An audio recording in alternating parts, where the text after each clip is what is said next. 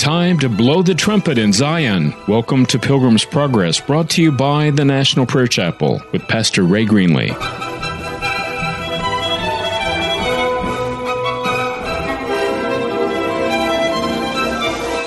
Today's broadcast is pre-recorded. Soon they saw a little way ahead of them a pleasant-looking field called Bypath Meadows.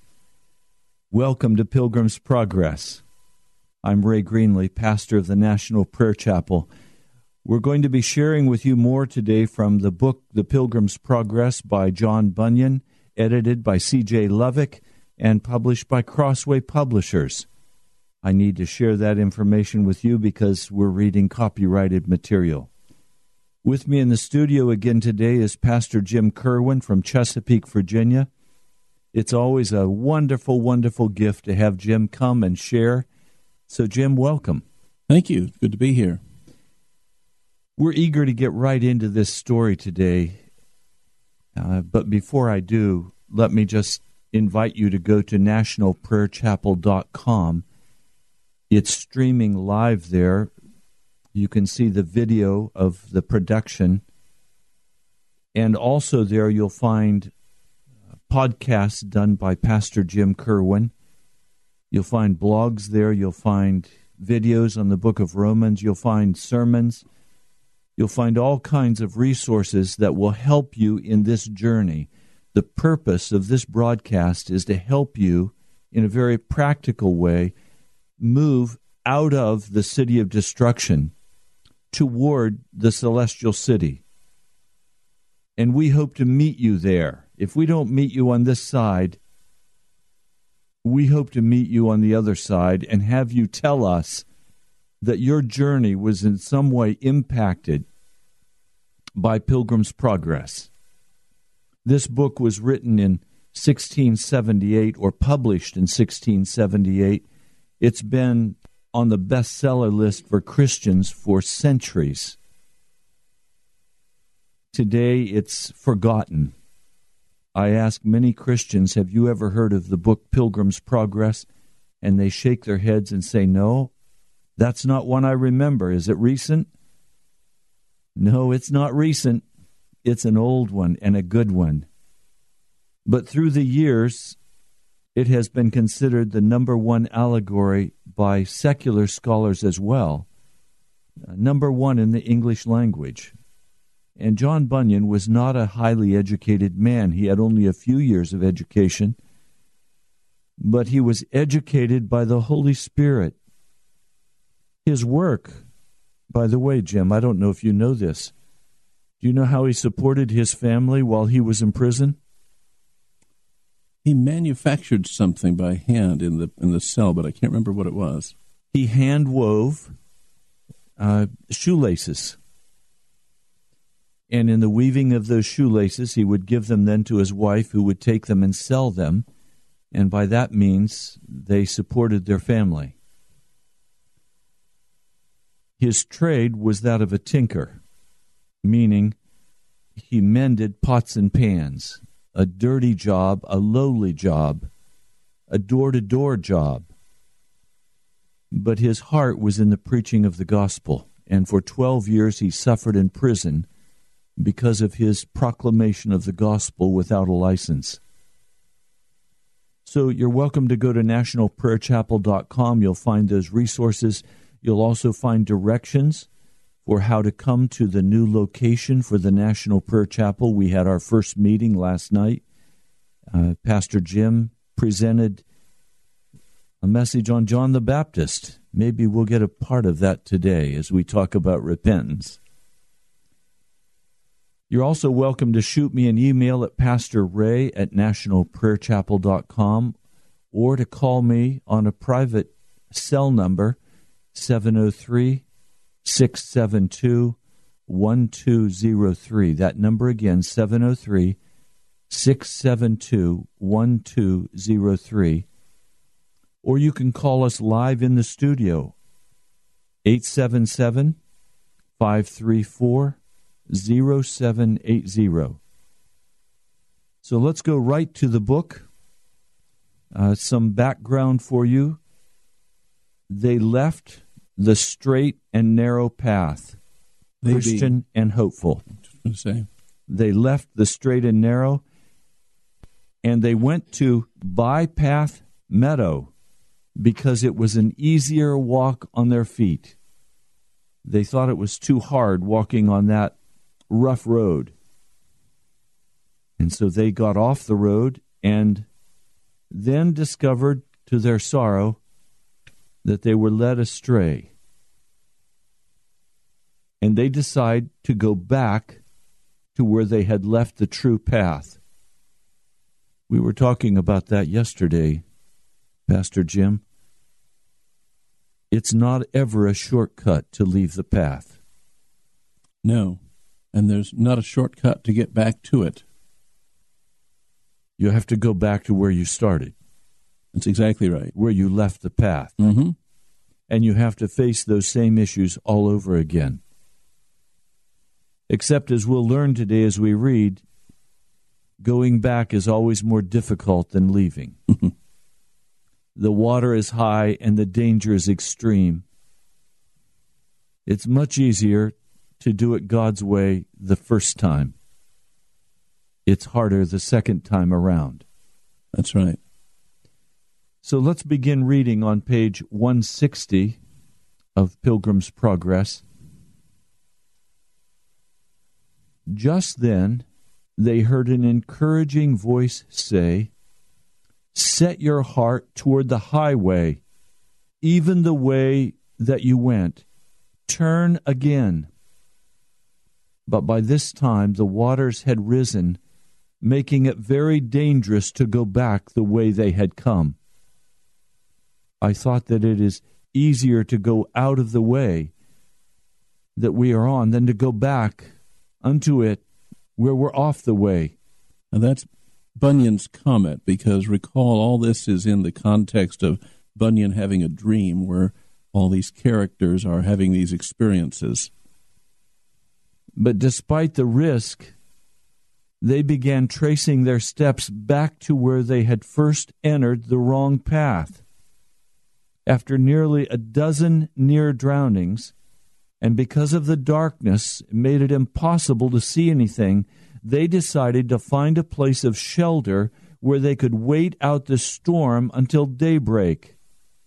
After they had found a suitable shelter, they soon fell asleep in utter exhaustion. Now, I want to stop there, Jim. There's something very clear that we need to say. It's always more difficult to go back to the path than it was to leave the path. For some reason, Satan has put a certain excitement into the journey away from the path. And we said yesterday the path is always the same. It is a straight and narrow path, and the path's name is Jesus Christ. So it's always with a sense of eating the forbidden fruit. There's an excitement that accompanies leaving the path.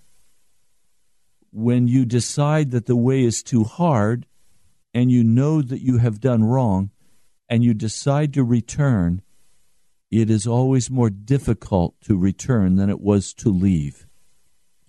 I think you could liken that to the right path being at a high elevation and any other path being lower than that. It's always easier to go downhill. When you want to return to the path that's at the higher elevation, you really have to work hard in order to reach the point where you were before. It's always easier to go up, easier to go down than it is to go up. Yes. And then they find that they're exhausted, and they make another poor decision. They make a decision to rest on the devil's ground. But they don't know yet that it's the devil's ground. But they know that it's not the ground of the path. So all ground that is not on the path is the devil's ground. That we have to know with absolute certainty. Even though it might be a very pleasant place, it is still the devil's ground. And when you're on the devil's ground, He has the right to do certain things in your life that he cannot do when you're on the path. So they find a shelter, but not under the wing of God. And they try to wait out the storm until daybreak. What they didn't realize is that you cannot wait out the devil's storms. It's not going to be easier tomorrow. Tomorrow will only become more difficult. So in their exhaustion, they sleep. And not far from that place where they lay sleeping stood a castle called Doubting Castle. The owner of this castle was Giant Despair. And it was on his grounds that they're now sleeping. When Giant Despair got up in the early morning and began walking up and down in his fields, he came across Christian and Hopeful asleep on his ground. With a grim and surly voice, he told them to awake and ask them who they were and what they were doing on his property. They told him they were pilgrims and that they had lost their way. Then said the giant, "This night you have trespassed on my property by trampling and laying on my grounds, and therefore you must come along with me." So they were forced to go because he was stronger than they. The pilgrims also had little to say for themselves, knowing that they were at fault. When you begin to argue with the devil, he is going to drag you away. And your guilt will only contribute to that. That's exactly right. I wonder today, as you're listening to this, are you on the path? And we spoke about this yesterday. Many times when we get off the path, we'll take that road, then we'll take another road, then we'll take another road until finally we could never retrace our steps back. So how do we get back on the path? Well, before we answer that question, I want you to see what happens to them. Page 162.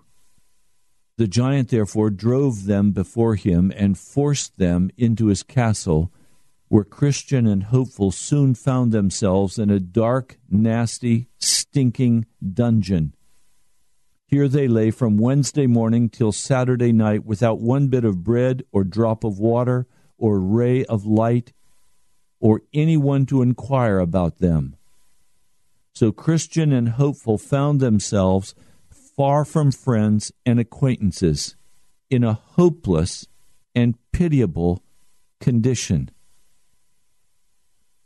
You know, as I read that, I'm just hearing in the Spirit, some of you who are listening to this broadcast are in that dungeon today. You are in a pitiable condition. You're miserable in your life. You know you're walking in a path that is not that of the righteous Lord. If I could speak with you personally and ask you the question, are you on the path? You would honestly answer, no, I'm not on the path. I'm in the dungeon. I want to encourage you today to listen carefully, because today you will hear how to be released from that dungeon. You probably have endured much now of what they are going to endure.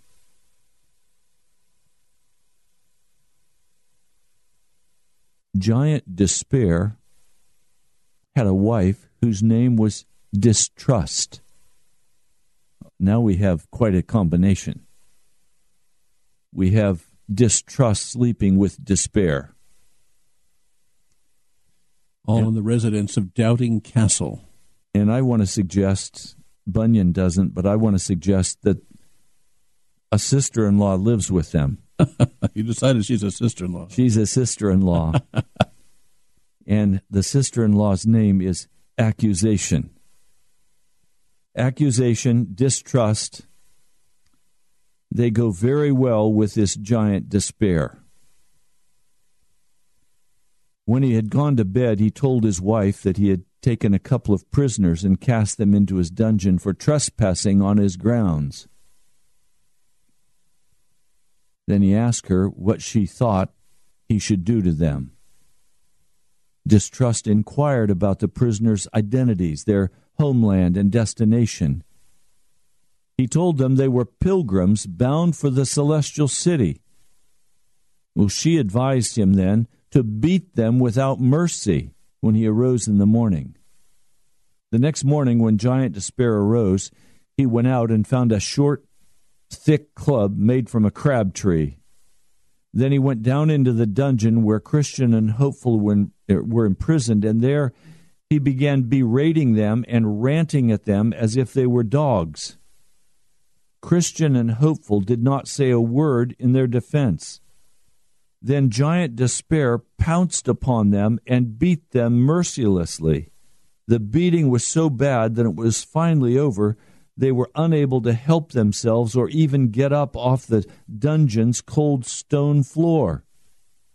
Feeling satisfied with the torment he had inflicted, Giant Despair withdrew, leaving the two prisoners to console each other in their misery, to mourn the rest of their days with sighs and bitter lamentations in their distress.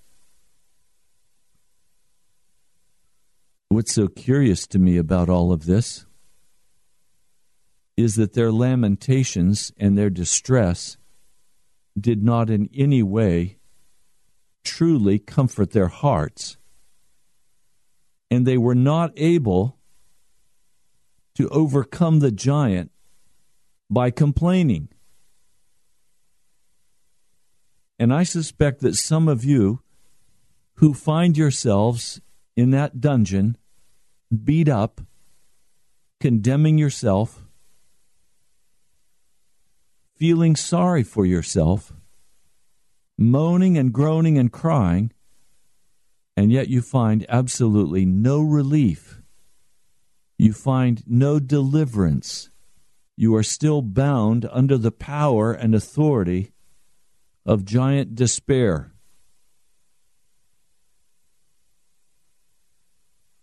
The next night, Distrust, discovering that the prisoners were still alive, advised Giant Despair to counsel them to take their own lives. So when morning came, the giant went to them in a surly manner, as before. Seeing that they were very sore from the previous day's beatings, he told them that since they were never likely to come out of that dungeon, their only way of escape would be to make an end of themselves with either knife, rope, or poison. For why, he said, should you choose life, seeing it is attended with so much bitterness? But they asked him instead to let them go. Hearing their humble request, he scowled and rushed to make an end of them himself. Again, I want to note, you can ask despair to leave. You can command despair to leave. You can even pray and say, I bind despair in the name of Jesus, be gone. And all the giant will do is laugh at you. He will not leave at your command, and he will not release you at your request. He holds you prisoner in that dungeon, and you cannot convince him or command him in such a manner that he will release you. You are his prisoner by right because you slept on the devil's ground. You left the way. Never will he direct you back to the path, and never will he release you.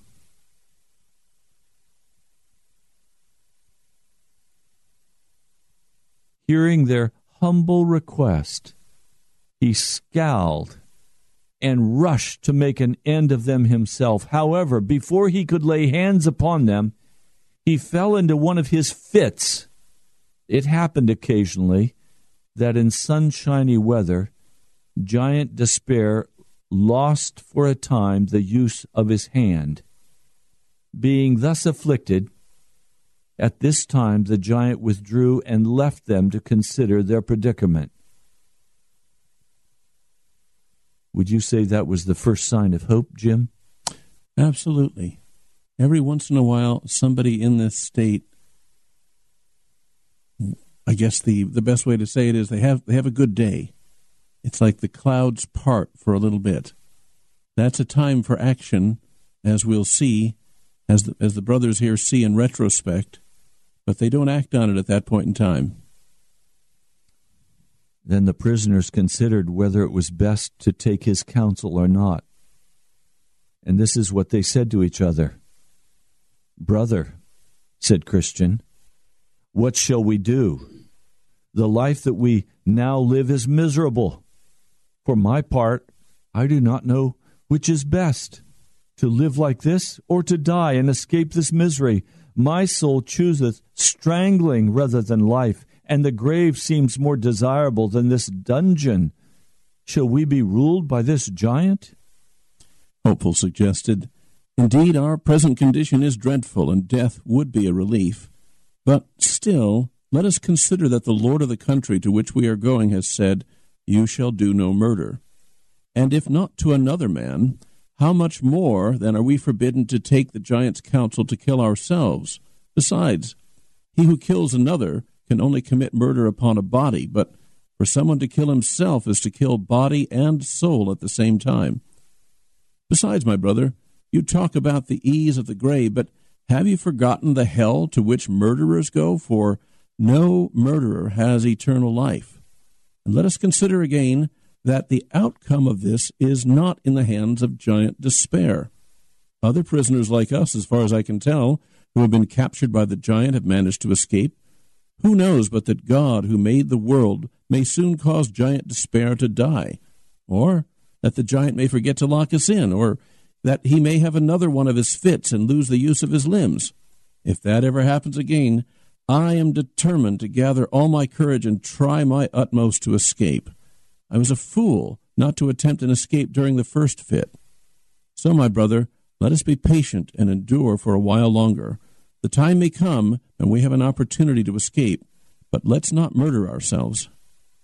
Hopeful's words help calm Christian's mind, and so they continued together in the dark that day in their sad and doleful condition.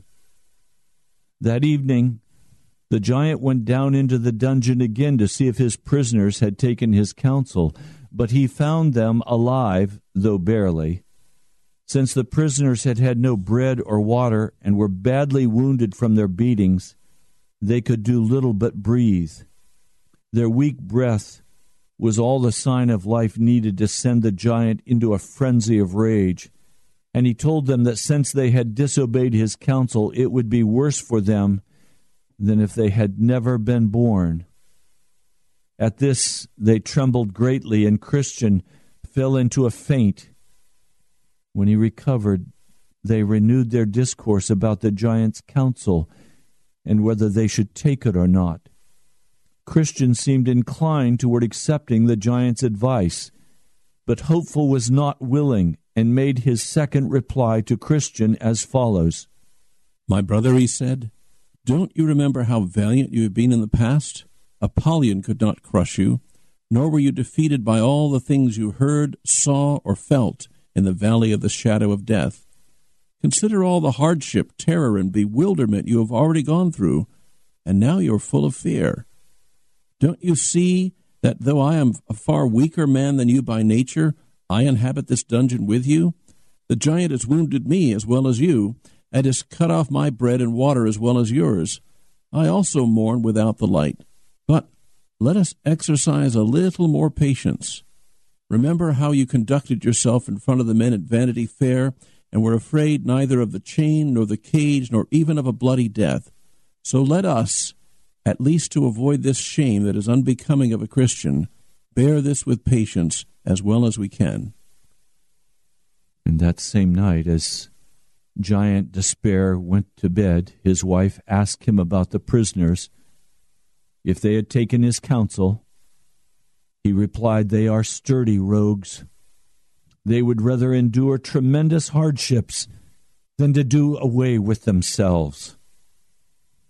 Distrust replied, take them into the castle yard tomorrow and show them the bones and the skulls of those whom you have already killed. Make them believe that before the week's end you will tear them in pieces just as you have done to their fellows before them. So when morning came, the giant took his prisoners into the castle yard and showed them the bones and skulls according to his wife's instructions. These, said he, were pilgrims just as you are, and they trespassed on my grounds just as you have done. When I saw fit, I tore them in pieces. I will do the same to you within 10 days. Go now, get back to your den. With that he beat them all the way down to the dungeon where they lay all day that Saturday in their misery as they had done before. Now when night had fallen, and when Distrust and her husband had gone to bed, they resumed their conversation about the prisoners. The old giant wondered why he could not by his blows or his counsel bring Christian and Hopeful to an end. His wife replied, I fear that they live in hope that someone will come and rescue them, or perhaps they have picklocks hidden by which they hope to escape. Do you think so, my dear? Asked the giant. I will search them in the morning. Around midnight, Christian and Hopeful began to pray and continued till almost the break of day. Let's stop there, Jim, and let's talk about the way back. As they began to pray, he's not real clear about what the content of that prayer is, but you and I both know the content of that prayer had to focus around returning to the path. And in Scripture, there's one word that describes the process by which we return. And that is repentance. Talk to us about your understanding of repentance from Scripture. Repentance it can be taken on many levels, but the most obvious one here is to turn around and go back 180 degrees from where you are, go back to the place that you should be going, in the direction you should be going. So is that a theme of Scripture? All the way through, especially in the New Testament, as we were seeing last night, from the beginning of the Gospel of Matthew clear into the book of Revelation. Jesus continues to encourage people, to demand people repent. It's the message of the apostles. And when Jesus is seen again in the book of Revelation, he's still telling his churches, repent. In fact, he says, as many as I love, I rebuke and I chasten. Be zealous, therefore, and repent. There's something about that word zeal when it's applied to repentance that I wish we had seen in the case of Christian and Hopeful. If on that night, when they were nearly drowned a dozen times, when they were stumbling in the dark, if they had just continued on a little farther, they probably would have made it back to the stile that got them over the fence and back onto the path. But in their return, they knew that they needed to return. There was just that zeal lacking that would keep them going a little longer. That's why they finally laid down in a shelter and waited for the morning. And by then, it was too late. They were captives of despair. Jim, take a few minutes and walk us through your understanding of the angel of the church of Laodicea. All right. That's found in Revelation, the 3rd chapter, begins with verse 14. All right. Jesus says, to the angel of the church in Laodicea write, the Amen, the faithful and true witness, the beginning of the creation of God, says this, I know your deeds, that you are neither cold nor hot. I wish you were cold or hot. Now, that's an interesting statement in and of itself. Jesus is saying to believers, golly, I wish you would make up your mind. I prefer you to be cold than what you are right now, lukewarm. Of course, what he'd really prefer is for us to be hot, but at least being cold means that there's a decision that's been made and you're not fooling yourself and you're not trying to fool anyone else. He goes on, so because you are lukewarm and neither hot nor cold, I will, and the Greek says, vomit you out of my mouth. And there's a because. And Jesus says, I'm going to vomit you out of my mouth because, and here is the New Testament's one teaching on positive confession. So listen up. If you like positive confession, here are Jesus' exact words about it. Because you say, I am rich and have become wealthy and have need of nothing, and you do not know that you are wretched and miserable and poor and blind and naked. So to the positive confession people, Jesus is making a very negative confession, and he said, nothing of the sort. All of this stuff that you pretend to say, to speak, your spiritual condition is quite the opposite. So today we have many Christians being taught that they should make positive confession, and that if they don't make that positive confession, they will not receive. It's almost as though witchcraft is being employed. If I say enough times, I'm rich, I'm rich, I'm rich, I'm rich, it's the law of attraction that they speak of. I will attract wealth to myself. That's witchcraft, first of all. Mm-hmm. It's not what the Scriptures teach. No, it's not. And see how Jesus sets them right. We come back to this word repentance. First of all, he says, you want to talk about wealth and money and possessions and so forth. In your wretchedness, in your misery, in your poverty, in your blindness, in your nakedness, I advise you to buy from me gold refined by fire, so that you may be rich, and white garments, so that you may clothe yourself, and that the shame of your nakedness may not be revealed, and eye salve to anoint your eyes, so that you may see. Now, here Jesus is saying this is something that you have to buy. And the question then comes up, well, how much does it cost? And what it costs you is everything. You have to leave behind the lie that you can speak these things into existence. You need to repent. You need to get down on the level where Jesus says, this is reality. This is the nitty-gritty. You need to confess with, it's a very positive confession if Jesus tells you to make it, to say, Lord, I am wretched. I am miserable. I am poor. I am blind, and I'm naked. And that's a positive confession, because to confess in the Greek, what it means is to say the same thing as. And if you want a positive confession, you confess the same thing that Jesus confesses. You say the same thing about yourself that he says about you. And that's off to a very positive start. But he says buy, it means it's going to cost you everything. And then comes that verse that I was quoting before, those whom I love, I reprove. And that word in the Greek is the same word that gets translated as convict. Let's come back just for a minute, though, to this gold issue. Because the natural flesh is saying, I have gold, I have wealth, I have, and we put a picture of a car on a refrigerator and say, I have that new Mercedes-Benz. I have it. It belongs to me. And we're taught in the modern church of positive thinking that we're then attracting that to ourselves, and it has to come to us. But you're saying that we need to instead confess that we're poor, that we're wretched, that we're blind, that we're naked, and we buy gold. How do you buy gold, Jim?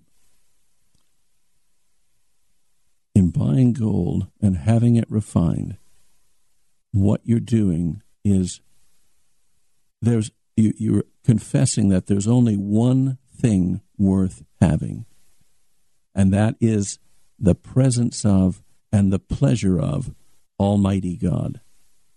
Everything else passes away. Everything else burns up. Everything else is of this world.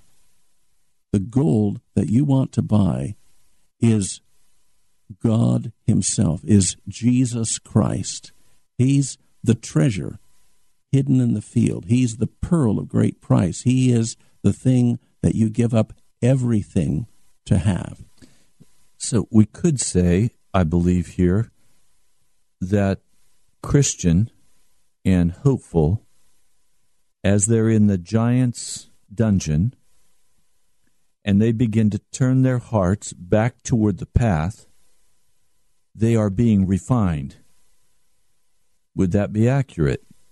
That's certainly part of the process. In their suffering, they are learning something of God and his ways, and when they come out, they're not going to get off the path again. They're going to value far more God's instructions, God's counsel, and a little bit of sore feet is not going to keep them not going to make them stray. So you have on one side the devil's method, which is positive affirmations. You have on the other side God's method, which is humble confession of my true condition, which we call repentance, the acknowledgement of my true condition. And then we're given white clothes to wear, which Revelation also tells us are the righteous acts of the saints. So in other words, after we have made that positive confession of wretched, poor, miserable, and we begin that refining process, and they're doing that through the hours of the night as they're praying, they are then given righteous acts to perform. And it's these righteous acts that they are going to perform that will actually bring the deliverance of God out of that dungeon. Interesting point. So they're given white clothes to wear to cover their nakedness, and then salve to put on their eyes so they can see. And actually, they're about to have an eye salve moment. Yes, they are. Now, continue with this passage, though. Let's press further. All right. Verse 19, those whom I love, I rebuke and discipline. So be earnest and repent. Be zealous. I think the King James says, be zealous, therefore, and repent. What does it mean to you, Jim, when it says, here I stand, here I am, I stand at the door and knock. If anyone hears my voice and opens it, or opens the door, I will come in and eat with him and he with me. What's that mean to you? Anytime I find the phrase at the door in Scripture, and by extension, I would assume that it's this passage too, every time it has to do with impending judgment and danger.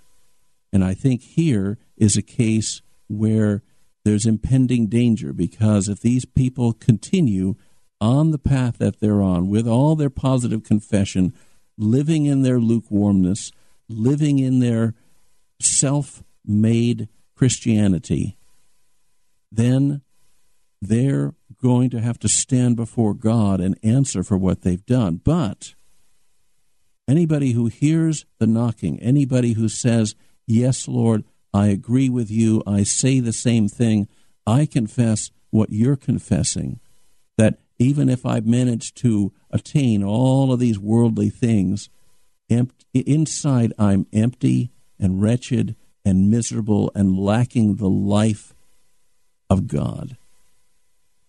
If any man hears my voice and opens the door, I will come in to him, sup with him, and he with me. Christian, what Jesus is talking about, and taking this in context, this is written to Christians. I know we use this as a salvation verse, and I won't get into that, But this is written to Christians, and Jesus is saying, if you will confess the same thing, if you will buy what he says to buy, if you will obey him, that's what it means to hear his voice, then the fellowship that you have been lacking for so long, the fellowship that you used to have, the fellowship that you long for, will be restored. And Jesus will come in, and you will know his presence and his pleasure once more. I want to put it a slightly different way, but say the same thing. You must engage God according to his path, not according to your path. You can pray, you can command, you can bind, you can make positive confession, and nothing will happen in your life. Nothing, that is, until you begin to engage God by God's rules. Wait, you mean we have to do it God's way? You have to confess and come in agreement with God regarding your condition. And as you begin to agree with God, yes, I am blind. Yes, I am naked. Yes, this is who I am. And I do desire gold. So, Lord, I agree with you refining me. And in that process of agreeing with God and giving him permission to do whatever he needs to do in your life, the prison doors will open. Now, some of you, God has not spoken to you or moved in your life for many years because you have tried to do it your way. You have to do it God's way. When you do it God's way, suddenly the sparks begin to fly, the action begins to crank up. You know God's will. You are walking through, and you are now coming back into fellowship. Literally, the book that we're reading, Pilgrim's Progress, going back to the path, repenting and going back and agreeing that they got off the path, even considering suicide. And many of you, I'm sure, have at some point in your life considered suicide because you've been so miserable and you've said it's not worth living. Why should I go on? This is hopeless. Well, all of that has to be laid down and our life given over to Jesus, and then he comes and fellowships with us. He walks with us. Now, I want to have Eric play a song for us today, Then the Red Sea Parted. Because the Red Sea is going to part for Christian and for hopeful. And I pray the Red Sea is about ready to part for you.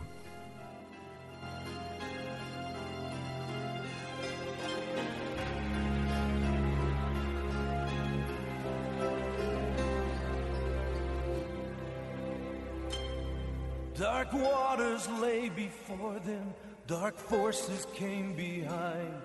To the left and right the desert brought panic to their minds.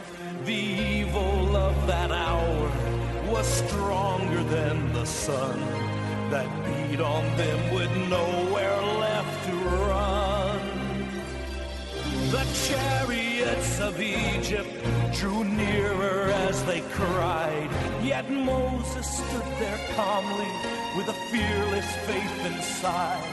He said, there is a power far greater than the sword. Stand still and you will witness a mighty salvation from our Lord.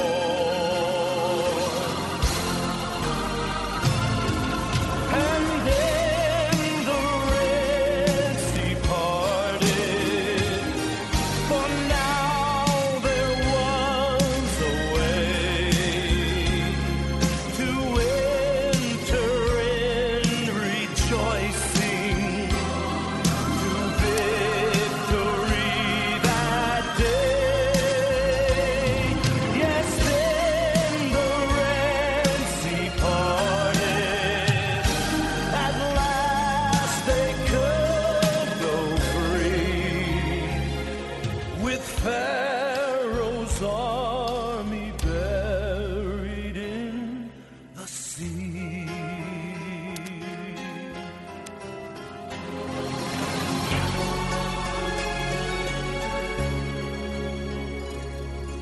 Temptation came beside me, and it told its finest lies, making all the darker pleasures so pleasant to my eyes. I knew a lack of praying had led me to that hour, standing there surrounded by sin's power. Yet the terror of those moments began to fade away, as my heart recalled God's mercies are all new every day. And my spirit took its armor as my lips took up the sword. The light broke through the darkness, a mighty salvation from our Lord.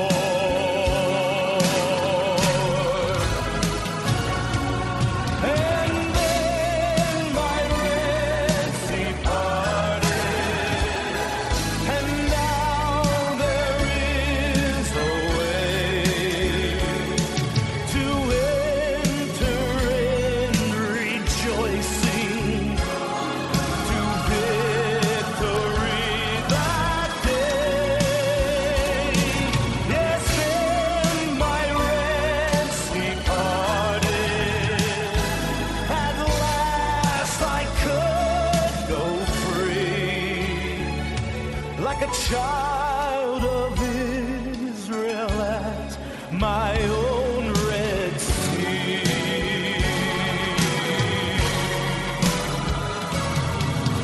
And then my Red Sea parted, and now there is a way to enter in rejoicing.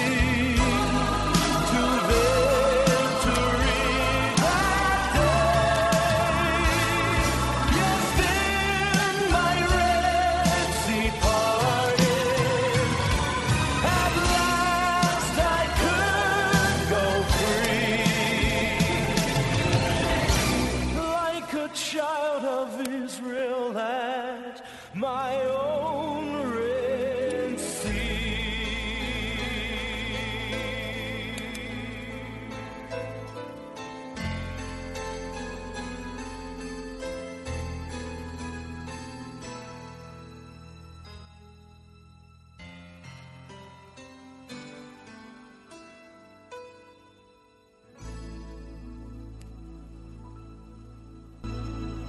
I have a great fear for you. My great fear is that you are off the path, that you are comfortable being off of the path because it seems to be a smoother way, and you will lay down and sleep because of your difficulties, exhausted by the journey, and be dragged away by the giant, for it is his land, and you are trespassing in that land. And some of you have become comfortable taking different bypaths, byways,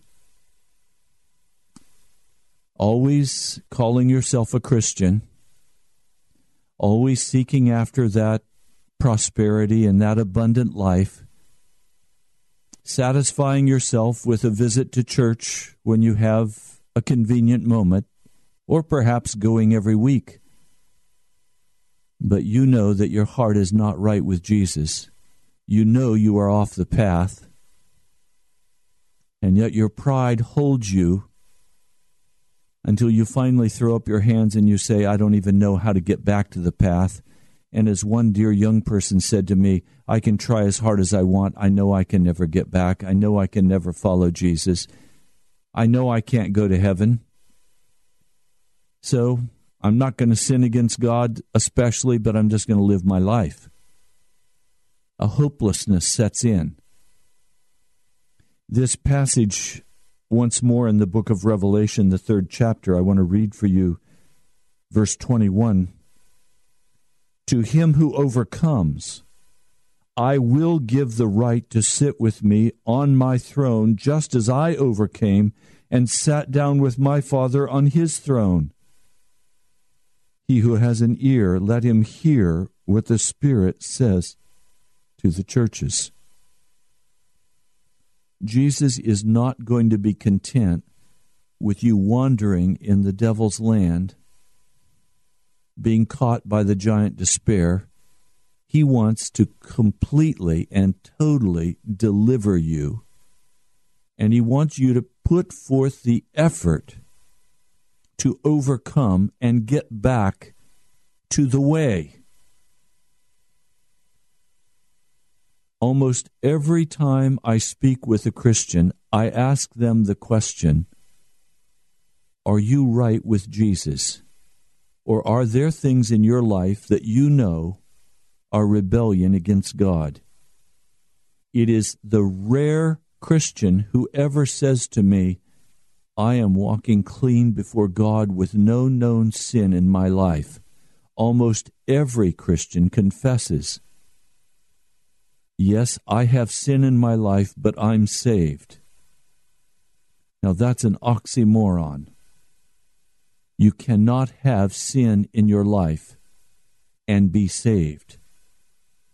You cannot enter into Jesus Christ with filth and uncleanness. And that's what the Scripture calls rebellion against God. So today, will you head back home? Anything you want to add, Jim, before we close today? I'm glad that you brought up verses 21 and 22. If you will act on what you are hearing, if you will come back to the path, if you will follow after Jesus with all your heart, whatever it costs, whatever it takes, whatever you have to buy from him, the eternal consequences of that you will never, ever regret. And what Jesus is saying here, he says, I'm saying to all the churches, I'm saying to every Christian, overcome by the power of the blood of Jesus. Now let me pray for you. Almighty God, I know that it is decision time for many who are listening to this broadcast.